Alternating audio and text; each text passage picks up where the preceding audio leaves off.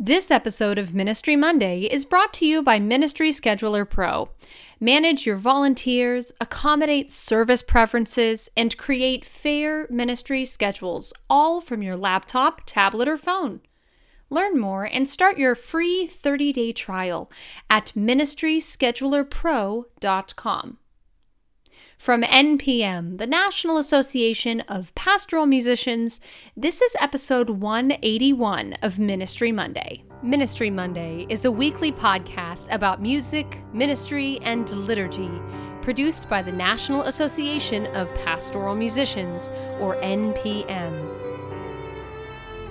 What is NPM? NPM is a national association that fosters the art of musical liturgy. The members of NPM serve the Catholic Church in the United States as musicians, clergy, liturgists, and other leaders of prayer. For more information, go to npm.org/join. Have a question? Email us anytime at ministrymonday@npm.org.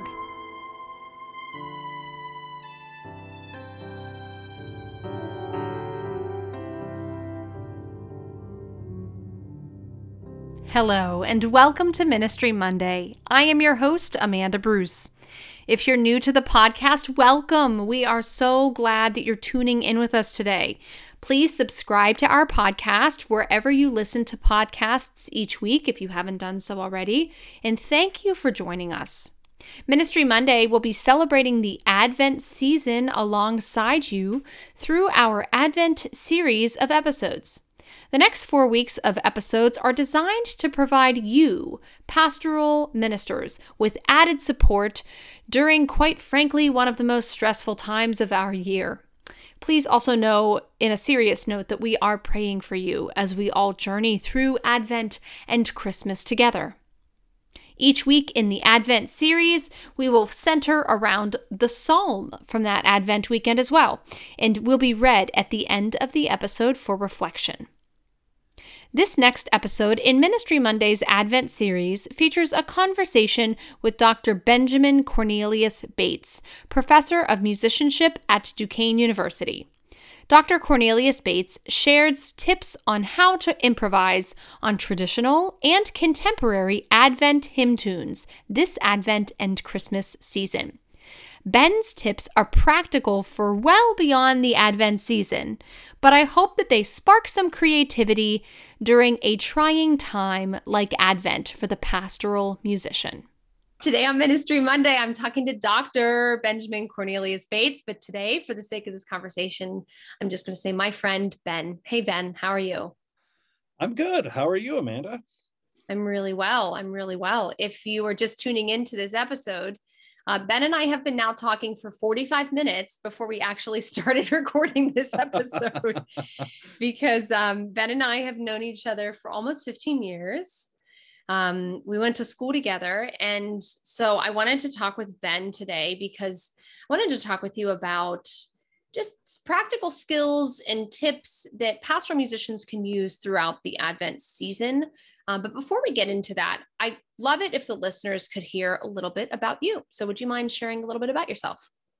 Sure, of course. I have, by trade, I guess on paper, I am a composer and an organist and improviser. When Amanda and I were in school together, I came to Duquesne University specifically to study improvisation.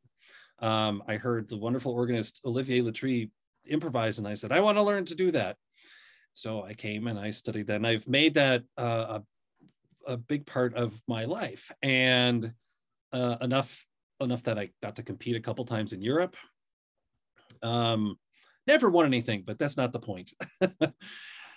As a composer, I have primarily worked with choral music, not usually congregational liturgical music, but primarily music just for choirs, and a lot of organ music, although I've written a few other things as well. And my terminal degree, my DMA, is in composition. And so I like to think of trifecta of things as organist, composer, improviser. And so now you teach at Duquesne University. Yes, I am a full-time faculty member at Duquesne, and I don't teach organ. I teach music theory currently, which is the classes that scare all the kids. Except me, although I will say that I was always the person that loved music theory. I almost majored in music theory for my master's. Did I ever tell you that? No, I didn't know that. Yeah, I love music theory, but now you are the professor that doesn't scare people away from it. You make them and help them foster a love for it. That's right. That's right. Well, and actually, it's a important two days discussion. If you don't feel like, the only way I can be an improviser is if I have a good, strong mastery of music theory, you don't. It does help. It certainly does help. And I would encourage anybody to, at least in part, study it. But improvisation can be in and of itself a study of harmony. And I truly believe that everyone has something to bring to the table. No matter what your background is, no matter what your skill level is, you have something to bring to the table. And otherwise you wouldn't be playing music. That's a good point. That's a good point. And actually, let's stay right there. Let's start from kind of like the basic foundational idea of improvisation. So, do you have any foundational building blocks, if you will, for improvisation? Maybe someone's listening and they really haven't tried it, or they just don't feel like they could. Would you mind kind of starting there? Yeah, that's for those of you who are listening to this and not watching it, I'm going to describe what I'm holding up. First thing you need to do is get a notebook. I have my notebook here. It is about half full. I have 2 more of these filled up with all kinds of notes that I make for myself. Now, this is a dirty secret of improvisation. No improvisation is truly improvised, where everything is made up on the spot, because we are the sum of all the things before us. And having a notebook is really handy because it helps us keep notes and keep track of things. So that's a very practical step 1. The second step is to just try it. You have to do it. You don't know how, you won't know how to dive unless you dive off a diving board. You won't know how to improvise unless you sit down and just try making stuff up. Which, on that point, let me start with, to me, what perhaps is the greatest place to start with improvisation, which is to play music you like. For many of us, improvisation can be overwhelming because we might think, oh, it's jazz, or in the organ world, I mentioned Olivier Letrie, who's one of the organists at the Paris Conservatory and Notre Dame Cathedral in Paris. My God, he's one of the best organists in the world. That's not what I'm talking about. What I'm talking about is just simply sitting down and exploring your instrument. Just saying, I like the way these notes sound. I like the way these groups of notes fit in my hands. And then the test of all tests that I tell folks, if it sounds good, it is good. If it sounds bad, well, it's not bad. It just means maybe we need to make a different choice and adjust that and learn from that choice. So the next time it comes around, you make a different choice. So that's part one. Part one. Do you think, can you just talk really quickly the difference between improvisation and composition? Yeah, that's a really great question, because those are 2 different things. They can be related, and in our modern age with, and I'm going to use some computer instruments, a lot of film scores and a lot of TV shows are improvised, sort of somewhere between composition and improvisation. But I like to think of them the primary difference between them is improvisation. You can only play as good as you can play on the spot. And by that, I mean, like, if you're an amateur pianist, you will only be able to improvise as well at the level you are at. Whereas composition, you can write a piece that is outside of your core skills. So let's say you can play a major scale up and down at quarter note at 100 and eighth notes or something, compared to somebody who could, fly up and down the keyboard at 16th notes at a quarter note at 140 BPM. That those 2 skill levels are going to be different. So therefore your improvisation is going to be different. Whereas composition, you have time to work up to the level of the music itself. So you don't have to be someone who is actively composing to really improvise and spend time on that craft. No, absolutely not. Mm-hmm. I don't remember if this is Oxford or where I saw this definition, but I remember one definition of improvisation was spontaneous composition. It definitely, the spontaneous part, and that's where it gets tied into technique. And I do like that spontaneous part, although we'll talk how much of it actually is spontaneous. We'll get to that a little bit, but there is that aspect. There is that aspect of in being in the moment. So let's start there. I know we're going to kind of dive into maybe some specifics for those who are listening, and we have specific scenarios we'd like to talk through, but let's talk about that. Let's say, okay, how do you prepare to improvise? So the best question of all questions. Oh, good. Improvisation is all about planning. I guess we can call this my tip number one. Improvisations are planned. How much of it you decide to plan can be up to you, but most, in my experience, and I think most organists, jazz musicians, lots of people that have come across, plan out what they're going to do.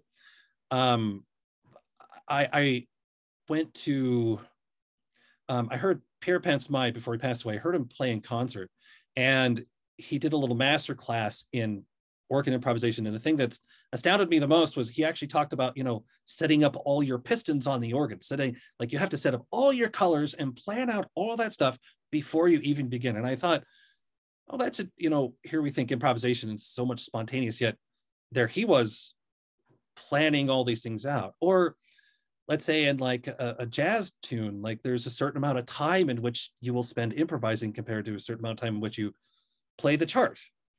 So there's always a format or a framework in which your improvisation is going to work in. And so I'll get more into some details about planning in a little bit. But that's when it comes back to having a notebook where you can write these things down and say, okay, well, this is what I'm going to do here. This is what I might do here, and kind of sketch out an idea of where you're going to go. Okay, so you've mentioned now, of course, setting up a framework for improvisation, which is a really good point. And I think I want to talk about that a little bit more later too. But you mentioned something before that, to be honest, Ben, I've actually never heard before. And that is making choices that are good or bad, or maybe just not the right, like making a different choice. Can you talk about that again? Just kind of making those choices. Yeah, let me flesh that out a little bit more. When I say there's kind of a spectrum in choice, there's always, that's why I say like bad decisions not quite the right word. Maybe neither is good. You could say there's better decisions and maybe not better decisions.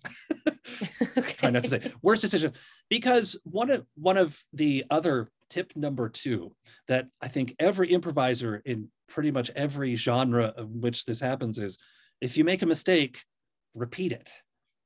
Yes. It's a really, really, really important thing, because if you hear something repeated, it doesn't sound like a mistake. Mm-hmm. But I also want to say that if you do something you really like, repeat it. Yeah. Because if you like it, you should do it again. If you find a combination of chords that sound really pretty, use that same combination again. Those are good things. Just why I say this idea of it being not good and bad, but maybe a spectrum of perhaps better choices and worse choices. And it comes back to something else I said, which is trust your judgment, trust your ear. If you're a musician, a liturgical musician, you know what good music sounds like. I mentioned the idea of, imitating sounds you love, that then combine that component with repetition, and you can start to discover the secrets of how a certain person writes a piece of music or things that they like. And when you repeat them and you're trying to imitate somebody, that's when you really start to those that group of techniques then is when you can really start to begin to bud as an improviser. That's what I'm trying to say. There it is. Good. Yeah. I love the idea about repeating the mistake. I think we so panic as pastoral musicians. Like the minute we hit a wrong note, it's like, oh, but really, if you work it in, it's not a mistake. I think the other another saying I should throw in there is that you're always a step away from a right note. You're always a step away from a right note. So that wrong note can then just sound like not an accident, but a dissonant companion to the correct note. Oh, dissonant companion. Love that. Oh, man. Okay. All right. So we've talked a little bit more about theoreticals. Can we get a little bit into some hypotheticals? Kind of maybe putting a little bit more flesh in it. Sure. Let's start with, I think, maybe the easiest place to start, which is post-communion. I think all of us as liturgical musicians have dealt with communions that go on for a while. Or I like an offertory where the priest decides to incense the altar, and they take their time. And so we finished our offertory hymn, and we need to fill in time. And that is that can be a challenge. So let me start. For those of you watching this, I'm going to share a screen. For those listening, I will describe what I'm doing, because I have a couple of hymns here, and I have my fake organ ready to go. Ah, it's kind of nice. And up here I have perhaps the most well-known of Advent tunes, which is O Come, Emmanuel. And I want to start with one of the simplest and oldest ideas in all of music, and that is the simple idea of imitating a line. And this can be as complicated as Row, Row, Row Your Boat, or Johann Sebastian Bach's St. Anne's Fugue, which is a 5-voice triple fugue. It's a great piece of music, but it is a tough piece of music compared to Row, Row Your Boat. And they're both operating on this simple idea of imitation. And I mentioned that, like, that skill level, what's amazing to me about imitation is it's so, the breadth of how complex it can be and how simple it can be is just, it's huge. Taizé does lots of really wonderful rounds and that sort of thing. That's real. They're fun to sing. They're fun to accompany. And yet they're so simple. And I just mentioned the Bach a second ago, or they can be horribly complicated, like his organ fugues or the Well-Tempered Clavier fugues. Right. So I want to start with the simple idea of imitation, and it can be either the organ or the piano. I'll pull out my fake piano in a second. But take O Come, Emmanuel. And one simple idea is like having the left hand and the right hand be imitations of one another.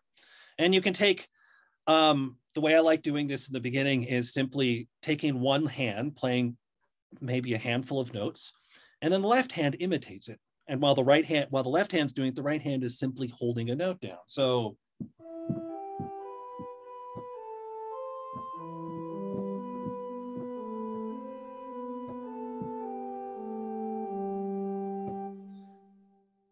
that's it. And then all of a sudden, I think that sort of imitation is, you hear the line, you hear it again, and it's both complicated and yet simple. And you can continue that on for a while. Like all things, I will say, do things in good taste. If you do that sort of imitation for that entire hymn, it would get really boring within 20 seconds. So, and that's when you want to add variety to things. So maybe you imitate for a little bit, and then maybe add a short interlude in between a couple of those stanzas, a couple of the phrases of the verse. So maybe a couple of pretty chords. And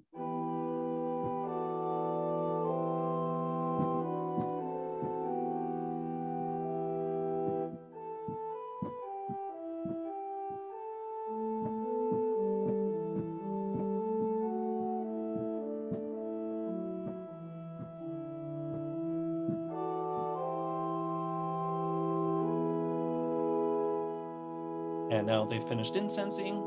Yeah. We're done. And that I wasn't timing all of that, but that was probably 30 to 40 seconds of music. And that was simply with a little bit of imitation, I was able to get a lot out of one line of music. And it's not too hard to do. It might take a little practice, but that simple idea of just playing a note, holding it down while the left hand then does the same thing. You could do it vice versa. If you're at an organ, you can also mix it up with different stop sounds. If you're working with a folk group, I used to do this at the St. Paul Monastery where I used to work with the folk group. I'd have one of the guitarists take one of the lines, and then I would do the imitation. And if you have a folk band or a violinist or something like that, you can still use the same framework in the same way, and just prep your musicians a little bit, and all of a sudden, and actually I will say that's really fun, because then you get in like this conversation thing with your instrumentalists. And I think it's a really simple but really effective way to take one line of music and draw it out a bit. Cool. I love that idea. Well, let's say if you're planning these things out, I say you have your notebook and you plan this out. That's one plan. You say, okay, well, in the case of, let's say, communion, some of us have had to play communions where they go on for 10, 15 minutes. The choir has sung a choral piece, you've sung, or the congregational sung a piece of music with a really good, strong chorus, so everyone can sing along with that. The choir sings, some sort of a cappella piece, and only half the congregation has gone through. So now you have to fill in 7 more minutes.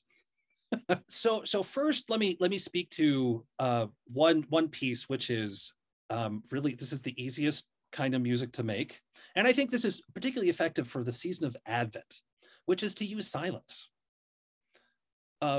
We often don't talk about music that isn't there. Rests are notes too. They're just notes we don't play. That you can use space in things to really affect. I mean, if we're thinking nuts and bolts about time, we need to fill in a lot of time. Well, then use some of it in silence. Let me kind of demonstrate this a little bit. So let's take that O Come Emmanuel again.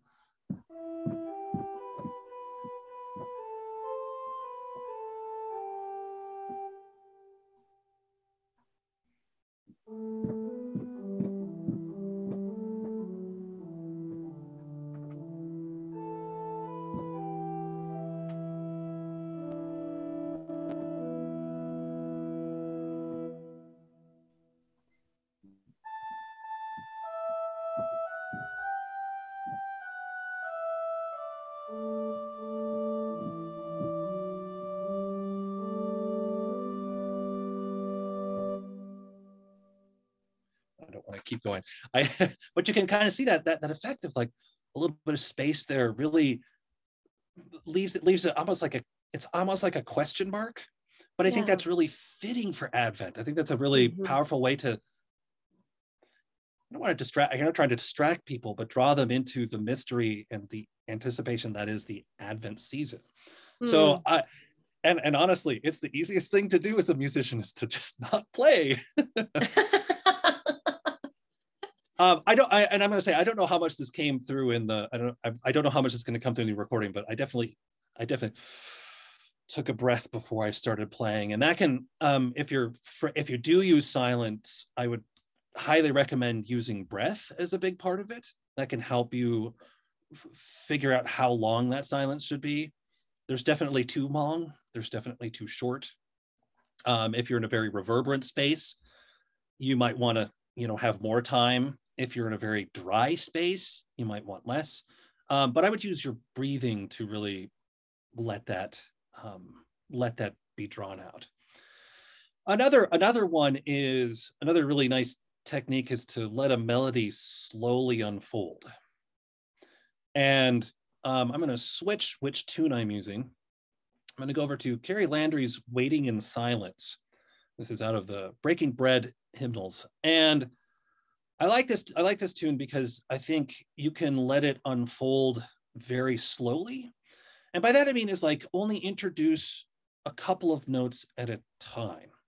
Now, I'm also going to combine this with one other really nice idea, which is to have a simple drone. And by drone, I mean like, or an ostinato rhythm or a pedal tone.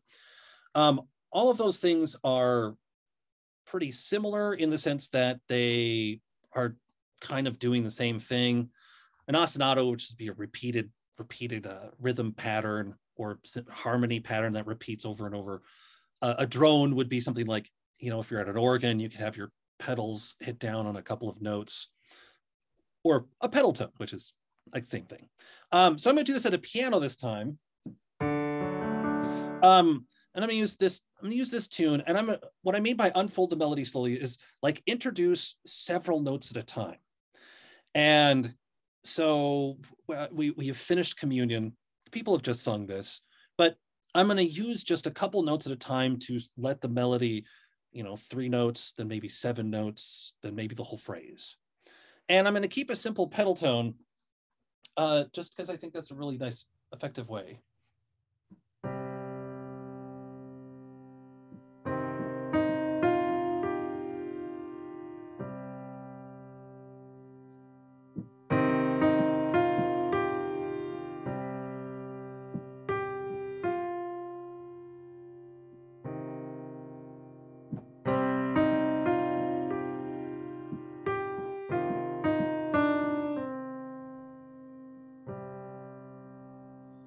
And again, that was 20 seconds or so. And all I did was, again, one phrase, one drone. Now, if I kept going, of course, that was 20 seconds. I would say, maybe by the second or third phrase, you really should incorporate some kind of change. But that's an effective way to fill up. You can fill up a lot of time with just those couple of things, which I need to point out another tip here, which is don't worry about your time and don't worry about your meter. If this piece is in 3/4, and what I did was kind of in 3/4, maybe sometimes 4/4. I don't know. I wasn't really counting. That's not important. In improvisation, I don't think keeping a strict time is as important as ideas and feeling in the moment. Next up, this one I think is perhaps a very hard thing to do. And I'm going to go to Curtis Stevens' Ready the Way, again from Breaking Bread. And this is, again, one of the big hurdles that improvising can be challenging is getting away from root position chords. Now, I just did a pedal tone, and those are really, really nice and effective. But one really great way to, again, create instability. And for those of us who study music theory, inverted chords are inherently unstable because they don't have root position. You don't have the root in the bass, and you don't have that perfect fifth element inside that chord. That's why diminished chords and augmented chords are also unstable, because they don't have to have that perfect fifth. But a first inversion chord, so that's the third of a chord being the bass note, is inherently an unstable chord because there's no perfect relationship between the chords. So let me play, I'm going to play everything, and there's a term for this. We'll get to that in a second, but I'm going to play the melody of Ready the Way, and then I'm going to stick a first inversion chord under every single one of those notes. That would be something like this.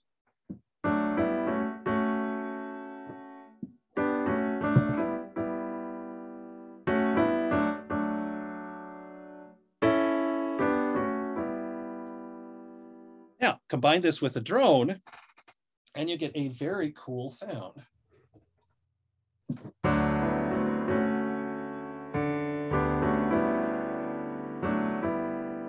I made a mistake. I'm gonna repeat it. Repeated it twice.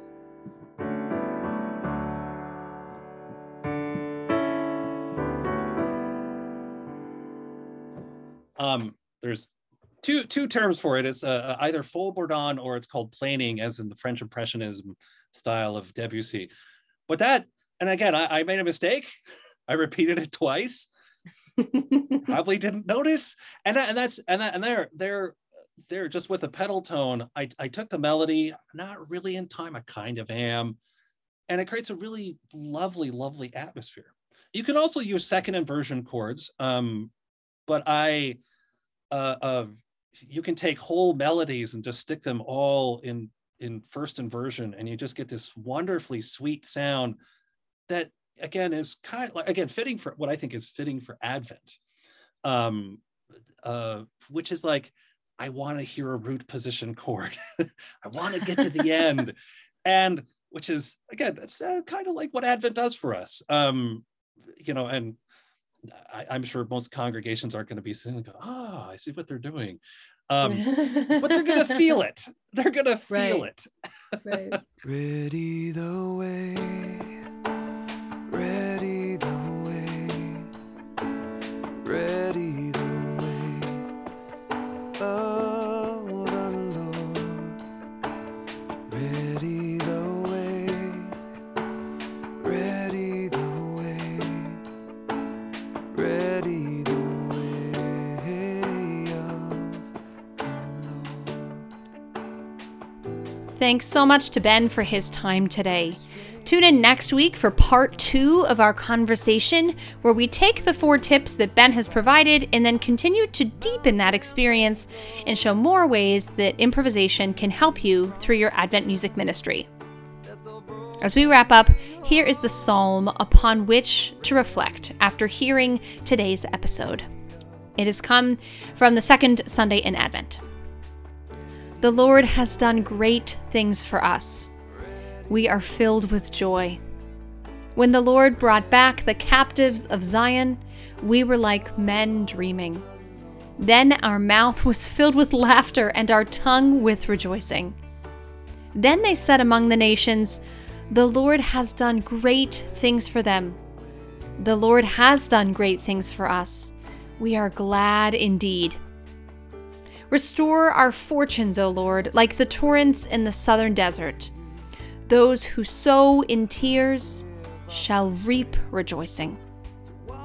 Although they go forth weeping, carrying the seed to be sown, they shall come back rejoicing, carrying their sheaves. For more information about this episode and to see the video version of this episode, visit the show notes of this episode at ministrymonday.org. The recording of Ready the Way was produced by Oregon Catholic Press, and today's theme music for this episode was produced by Aaron Schaus. This episode of Ministry Monday was produced by me, Amanda Bruce. That's it for today. With the Spirit's gifts empowering us for the work of ministry, thanks for listening. Have a great week, and we'll see you back here next Monday.